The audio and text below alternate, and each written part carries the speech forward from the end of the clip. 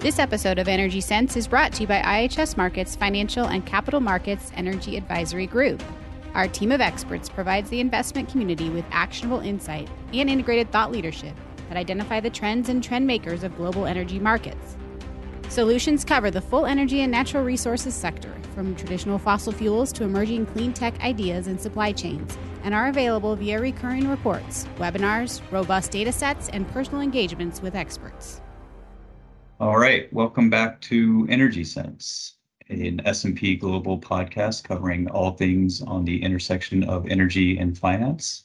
This is your host, Hill Vaden, and I'm here today with two experts on European economics and European policy, Diego Escaro and Pecha Barcelska, to discuss the impact of a pretty crazy energy market on European economies. Pecha, Diego, how are both of you?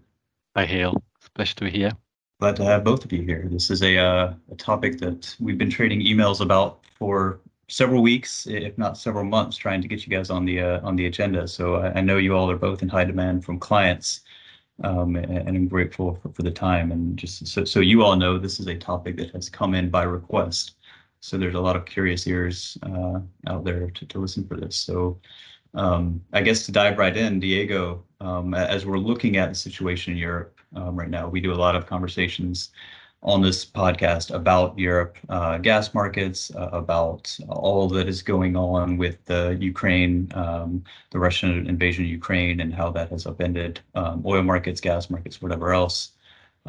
We haven't taken things really to a higher level in terms of what it means for the broader European economy, different sectors, different countries, and perhaps consumers as well. So can you help to frame us from the perspective of a macroeconomic thought with these post-invasion energy shakeups? Sure, Hill. So the quite sharp increase in energy prices having a large impact on the European economy. This impact has not been reflected on the GDP figures yet. Actually, the first half of the year, the economy was still supported by the reopening of the COVID restrictions. The economy reopened, that lifted particularly the service sector. And if you look at real GDP, it was up by almost 5% in the first 2 quarters of the year. I think that's going to change quite dramatically, and we're looking at a significantly weaker second half of 2022, and mainly we think that 2023 is going to be quite weak. Just to give you an idea of the magnitude of the shock, if you look at consensus expectations for growth for next year in the Eurozone, so that's an average of experts' expectations for GDP. Back in February for 2023, we're looking at 2.5%. The latest consensus for the Eurozone is just above stagnation.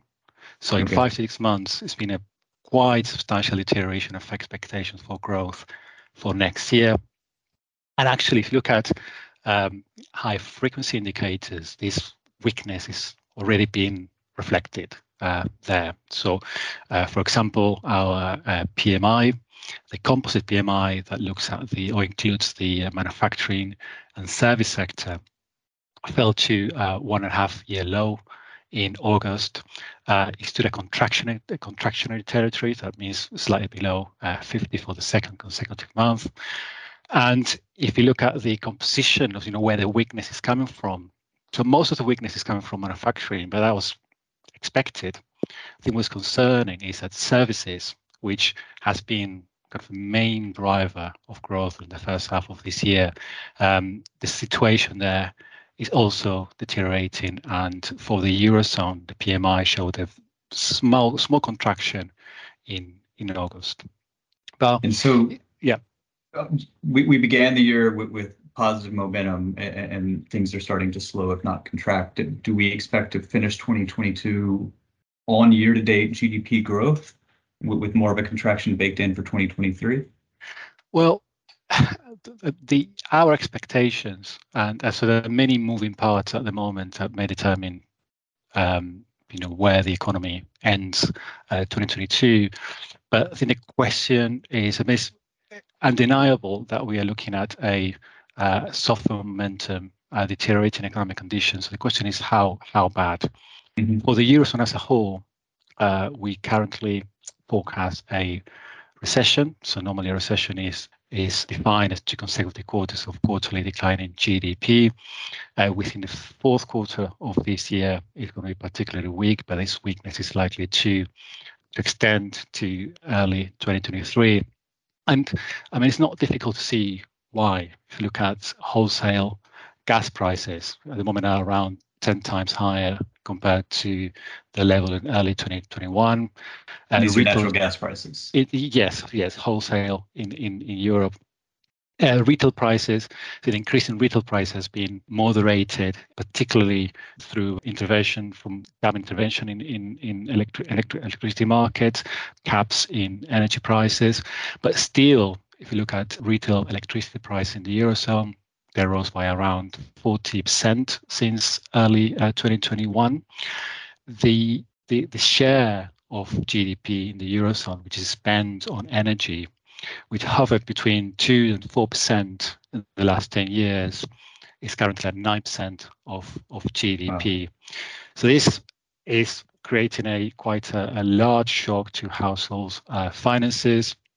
It's putting firms' margins under intense pressure, but also has led to a quite large drop in sentiment, particularly consumer sentiment. Consumers are increasingly more pessimistic about the economic outlook, and also has triggered tighter financial conditions. So all in all, and this even before discussing about the possibility of supply or constraints in supply of energy late this year, which we think is a real possibility, particularly affecting the industrial sector, we are looking at a significantly more or significantly challenging situation for the Eurozone economy.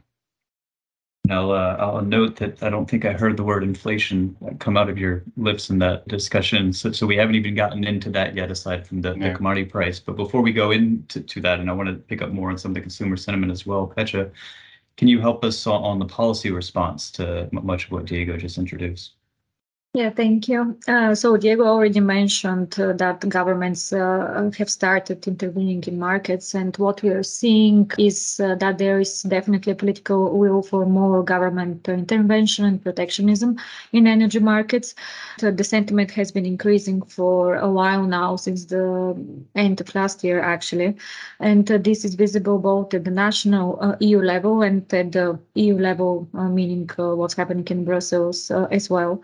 So, for example, last week, the Commission's President Ursula von der Leyen announced in her State of the Union speech a proposal to cap the revenues of electricity producers as part of this so-called emergency intervention in the energy markets, and which is basically a windfall tax on presumed excess profits of energy producers. Von der Leyen also stated that gas prices would need to be decoupled from the cost of electricity.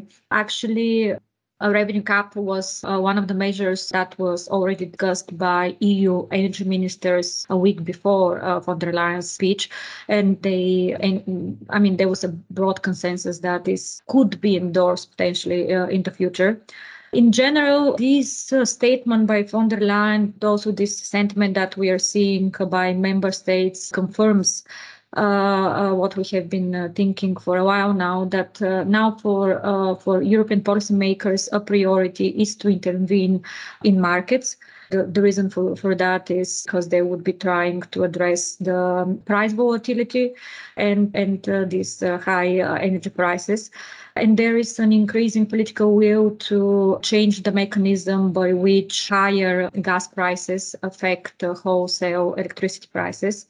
We have been monitoring that, and we are seeing that many EU member states are now likely to revise previously held positions on a more limited intervention in markets, and this is because of the pressure on households' living standards, but also on businesses. Yes. As we think about the policy response, should we be looking at it as a policy response from Europe, or are we seeing more localized activity at, say, a country by country level where some countries are going their own road? Yeah, we are seeing both actually. We are seeing more of this the state intervention at the EU level, but also at a national level within the EU. So countries have different policies, but in general, everything from what we can tell is happening under an EU umbrella. So we are seeing tax cuts, price caps, and state aid. So, for example, the European Commission will propose an amendment to the EU state aid rules in October. Or these are the expectations, and probably the state aid rules would be relaxed to accommodate the allocation of more financial support for struggling sectors and businesses. So in general, we see the EU umbrella and this EU guidance because at the end of the day, the EU and the European Commission, particularly the European Commission, is in charge of a lot of EU policy responses.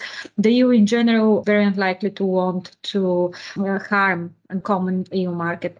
But the EU is also made of 27 member states, and these member states influence policies. So if you see more EU countries being open to intervene in markets, energy markets and in general in markets, then it is very likely for the EU to start going into that policy direction. Okay. And Diego, we mentioned the word inflation a couple minutes ago as we're talking about price caps and other consumer benefiting policy efforts. How does that balance with what is also a kind of a global theme right now in terms of inflation? If you keep consumer prices down or try to lower consumer prices on energy, does that money inflate services and goods outside of energy, or how should we think about that? Yes, if you look at European inflation, this is something that preceded the war in Ukraine. I mean, prices had been increasing before the war, and if you look at the composition of inflation, in the initial stages, so late 2021, early 2022, it was almost all about energy. Mm-hmm. So 60-70% of European inflation was explained by energy. Now that share has come down, so energy is still the largest driver of inflation, but it explains around 40%, 50% of overall increase in prices. So what we are seeing is energy prices remaining incredibly very elevated, but also the prices of services and particularly the price of food, the food price inflation picking up quite substantially. Now, part of this being driven by high energy prices. So some services are affected by energy prices. So if you have a restaurant, for example, if your energy bill to cooked food goes up, that feeds into the final prices. But normally, particularly service prices, inflation is much more sticky. So it takes longer to come down. So we are looking at a situation where energy prices may not have peaked. So we are expecting them to peak maybe by the fourth quarter of this year. But then even if inflation peaks late this year, we expect the disinflation to be quite gradual. And that means that inflation for next year is likely to be more than double the ECB's target. So our latest projection shows inflation on average to be about 5% in the Eurozone in 2023. And that has implications for, firstly, for the economy as a whole, for growth. So one of the concerns policymakers had was that we may see a second round effects, which means that high inflation leads to higher wages, which leads to high inflation, and so on. But we're seeing is that wage inflation, even with unemployment being relatively low in the Eurozone, is likely to lag inflation, so price inflation, late this year and in 2023, which means that household finances are likely to be under significant pressure. And I think what is interesting as well is to look at the policy response, because the policy mix in the Eurozone has changed. I mean, the last 10 years, what we had is that we had quite very accommodative monetary policy. So interest rates were negative, we have QE. Fiscal policy has been from contractionary to times where it supports the economy, but in general, contractionary. We're now we're looking at the opposite. So the ECB has increased interest rates by 125 basis points in July and August. So we see another similar increase for the end of the year. So monetary policy is becoming more restrictive, but at the same time, fiscal policy is being used to support the economy, has been used in countries where, even in countries where fiscal position has deteriorated quite substantially since the start of the pandemic, and we think that that's something that is going to remain in place next year. And one of the interesting things to follow over the next few months is how will governments respond to the shock on the economy. And I think that it is likely that fiscal support, we may not see the last in terms of fiscal support coming from national governments, as they try to mitigate the impact of higher energy prices on the economy. So we're balancing an accommodative fiscal policy with a restriction or restrictive monetary policy. I think that's likely. I think when we look at the ECB's communication and we look at what's important for the ECB at the moment, the reaction function, I think it is clear that the main objective is to bring inflation down. And also there's a question of what will happen if the economy enters a sharp recession late this year. And I think in the past, recessionary conditions would have led the ECB to stop any tightening cycle. Now this time might be different because inflation at the moment is 9%. It's unlikely to be significantly lower by late 2022. So it is very likely that we're going to see tighter monetary conditions. On the fiscal side, we've seen a deterioration of fiscal conditions of public finances. Firstly, coming from the falling activity and all the different measures put in place during the pandemic. And although public finances have improved compared to where they were in, let's say, mid-late 2020, fiscal deficits are still quite elevated compared to where they were in 2019, just before the pandemic. Now, we can discuss, whether countries like Greece, Portugal, where they have fiscal space, and at the moment the borrowing costs have increased, but if you look at nominal borrowing costs, or what they pay to raise debt in markets, still below nominal growth in the economy. So the question is, yes. So Petra's nodding here. So I want to bring her in. That I'm sensing that there's Europe is characterized by often Southern European countries behaving differently than perhaps their more frugal northern neighbors. And if the ECB, the European Central Bank, is able to decide monetary policy for all 27 countries, each of these fiscal countries can act their own way, and each has different characteristics. So are you seeing any coordination, Petra? Do you have any thoughts on how we should look at the fiscal angle for each of these countries? Yeah, I was nodding because, yes, indeed, for some countries in the EU and in the Eurozone, it would be great if they continue with the very expansionary fiscal policy, whereas for others, this is really something that they will not want to do. But we have seen fiscal expansion even in countries such as Estonia, for example, which is really usually extremely prudent, and it had one of the lowest debt and deficit levels in the Eurozone. But because actually Russian invasion of Ukraine, countries such as Estonia and Poland, for example, is another good example, started increasing their defense spending. And this will also impact their balances and balance sheets in the next few years.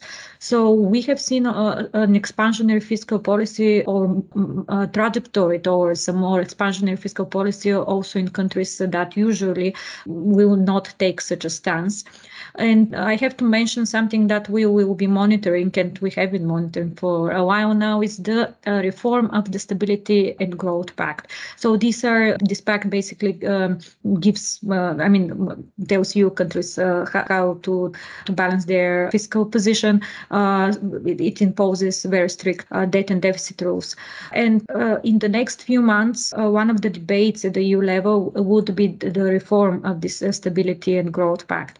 One of the proposals, for example, is to provide an exception for green investments. So basically, these green investments would not be put under these very strict fiscal rules. Another proposal, which actually was tabled a few months ago by countries such as Greece and Poland, a coalition of countries, was to give an exception to defense spending, which is also something that should be noted. So in general, we don't think these fiscal rules would be enforced next year.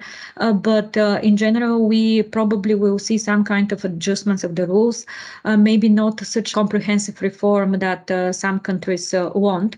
And of course, we will continue to see this rift between the more prudent northern countries, such as Sweden, the Netherlands, and the southern countries. Still, given the dynamics that are happening now, we are, at least in the political debate now, we're not seeing these rifts as we would have seen them if we didn't have the war in Ukraine or if we didn't have the high energy prices.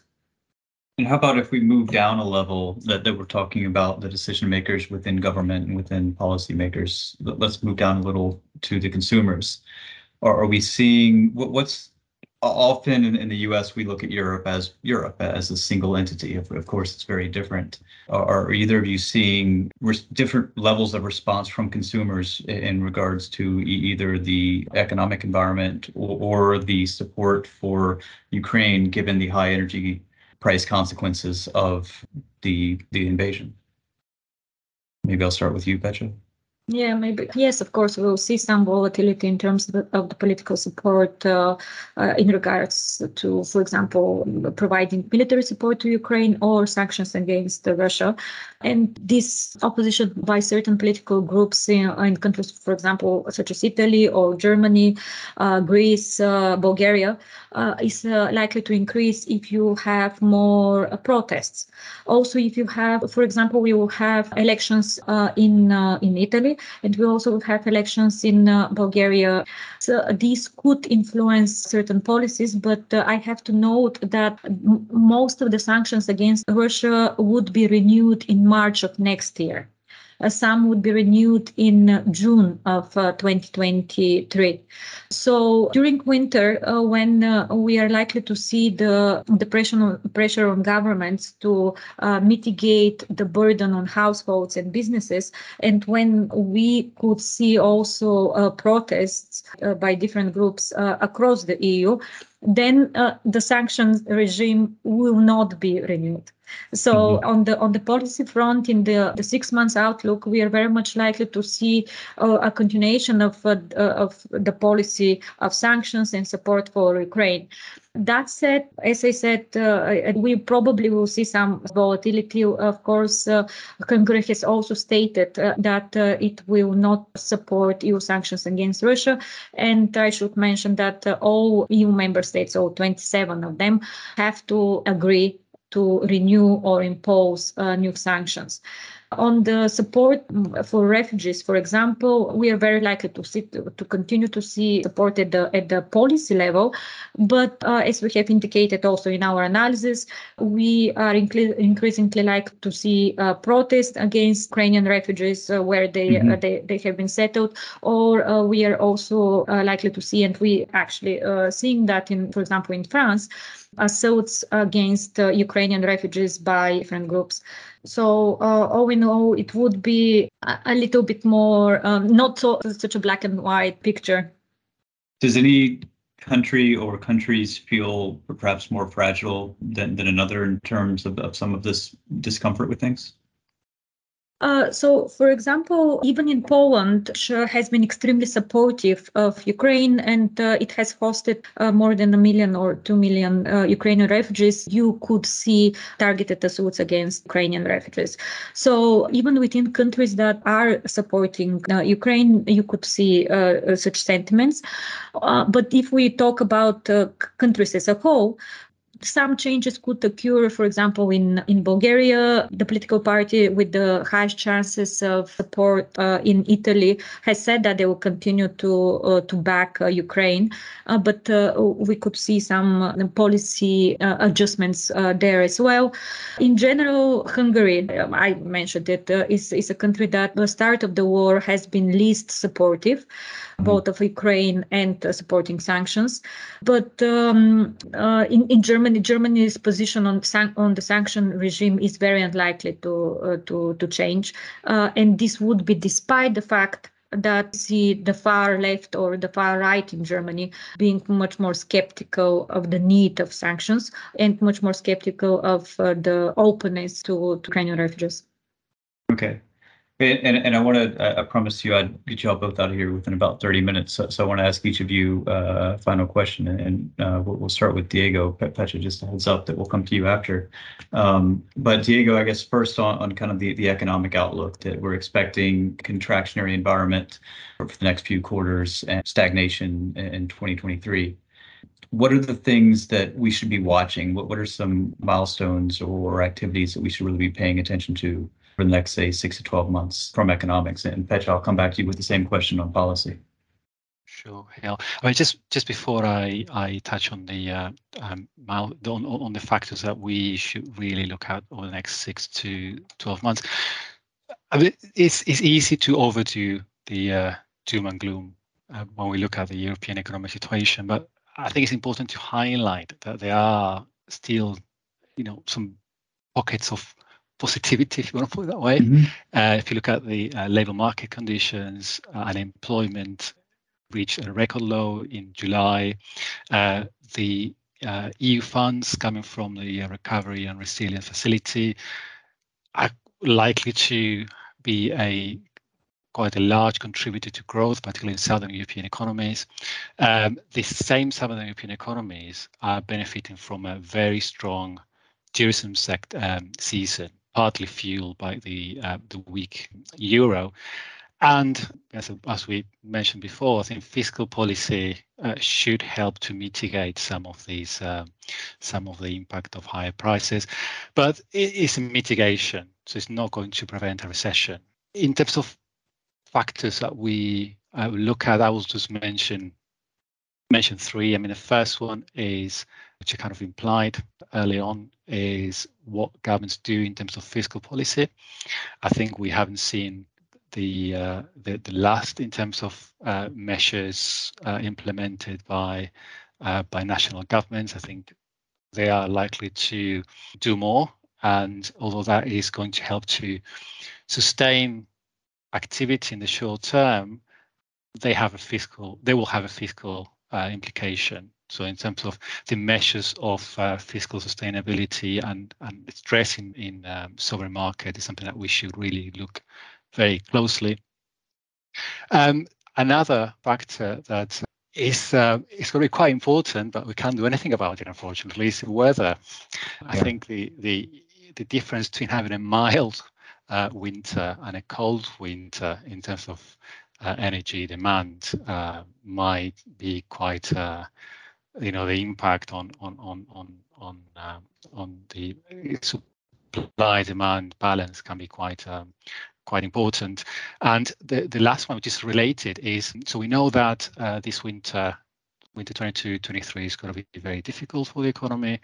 I mean, what we don't know if it's going to be like a one-off, this one winter, or is it something that we're looking at a similar situation or even worse situation in next winter, 23-24. And I think one thing we should look at very closely is at gas storage levels in the Eurozone. So the EU has been quite successful in replenish gas storage.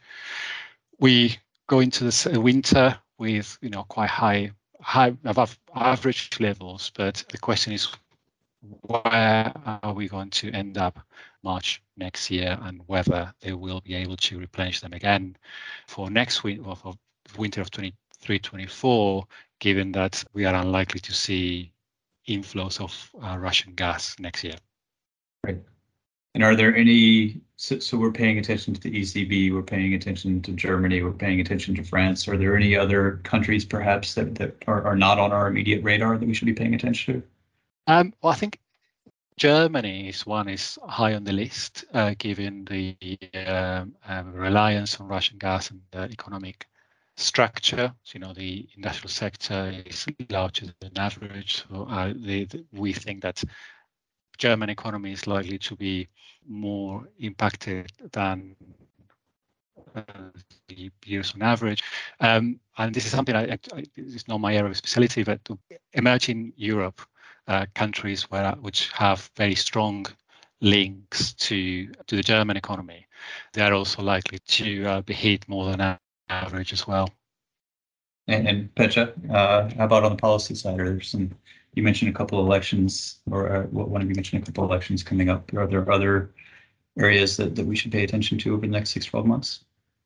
Well, we can say that in the short term, we should be looking at the fact that many energy transition plans under the European Green Deal is probably going to be reversed. And this is not something that is extremely surprising. So since March, and then when the EU started progressively introducing its sanction regime against Russia, it became clear that in the short term, you have more imports of LNG, imports of gas from other suppliers, and also more usage of coal. So in the short term, in the next 1-2 years, we will likely continue to see more consumption of these so-called dirty fuels, which actually reverses previous plans. Also, something that I mentioned and Diego also mentioned was tax cuts. So the consumption tax cuts, the price caps, and this is actually contrary to previous plans to align tax policy with the EU green agenda. So in the short term, we saw, for example, excise duties and taxes on diesel to go down, alleviate the burden on consumers, which is actually contrary to the EU Green Deal. In the long term, we don't think that this will change plans to green the economy in Europe, but actually this short-term reversal could, at the end of the day, actually accelerate some actions. These policy actions will probably vary by country. Some countries use the introduction of more and more comprehensive green policies, for example, in Sweden, whilst in others you will continue to see policies that support fossil fuels, for example, in Bulgaria. But even in Sweden, now you see increased support for nuclear energy, and this, according to some NGOs, is not the greenest option. All right, so lots to pay attention to. Well, thank you both for joining us today. And we advertise that our email address is energysense@ihsmarket.com. So please, if anybody's listening and wants to learn more about Diego and Pecha and the services we provide on economic forecasting and country risk, reach out through that for more information on this discussion, and we'll put information in the liner notes for information about their services. So Pecha, Diego, thank you both, and I hope we can do this again for an update, and hopefully on a more optimistic terms, Diego. Thank you. Hopefully. Thank you. Thank you, Hill. To read additional insights from our team of experts, visit our blog at www.ihsmarket.com/energyblog. You can also find our experts on social media by searching for IHS Markit Energy on either Twitter or LinkedIn. Have a topic idea or want to send us feedback? Email our podcast team at energysense@ihsmarkit.com. This podcast contains information and insights copyrighted by IHS Markit. To learn more about IHS Markit Energy Solutions, visit ihsmarkit.com/energy. That's ihsmarkit.com/energy.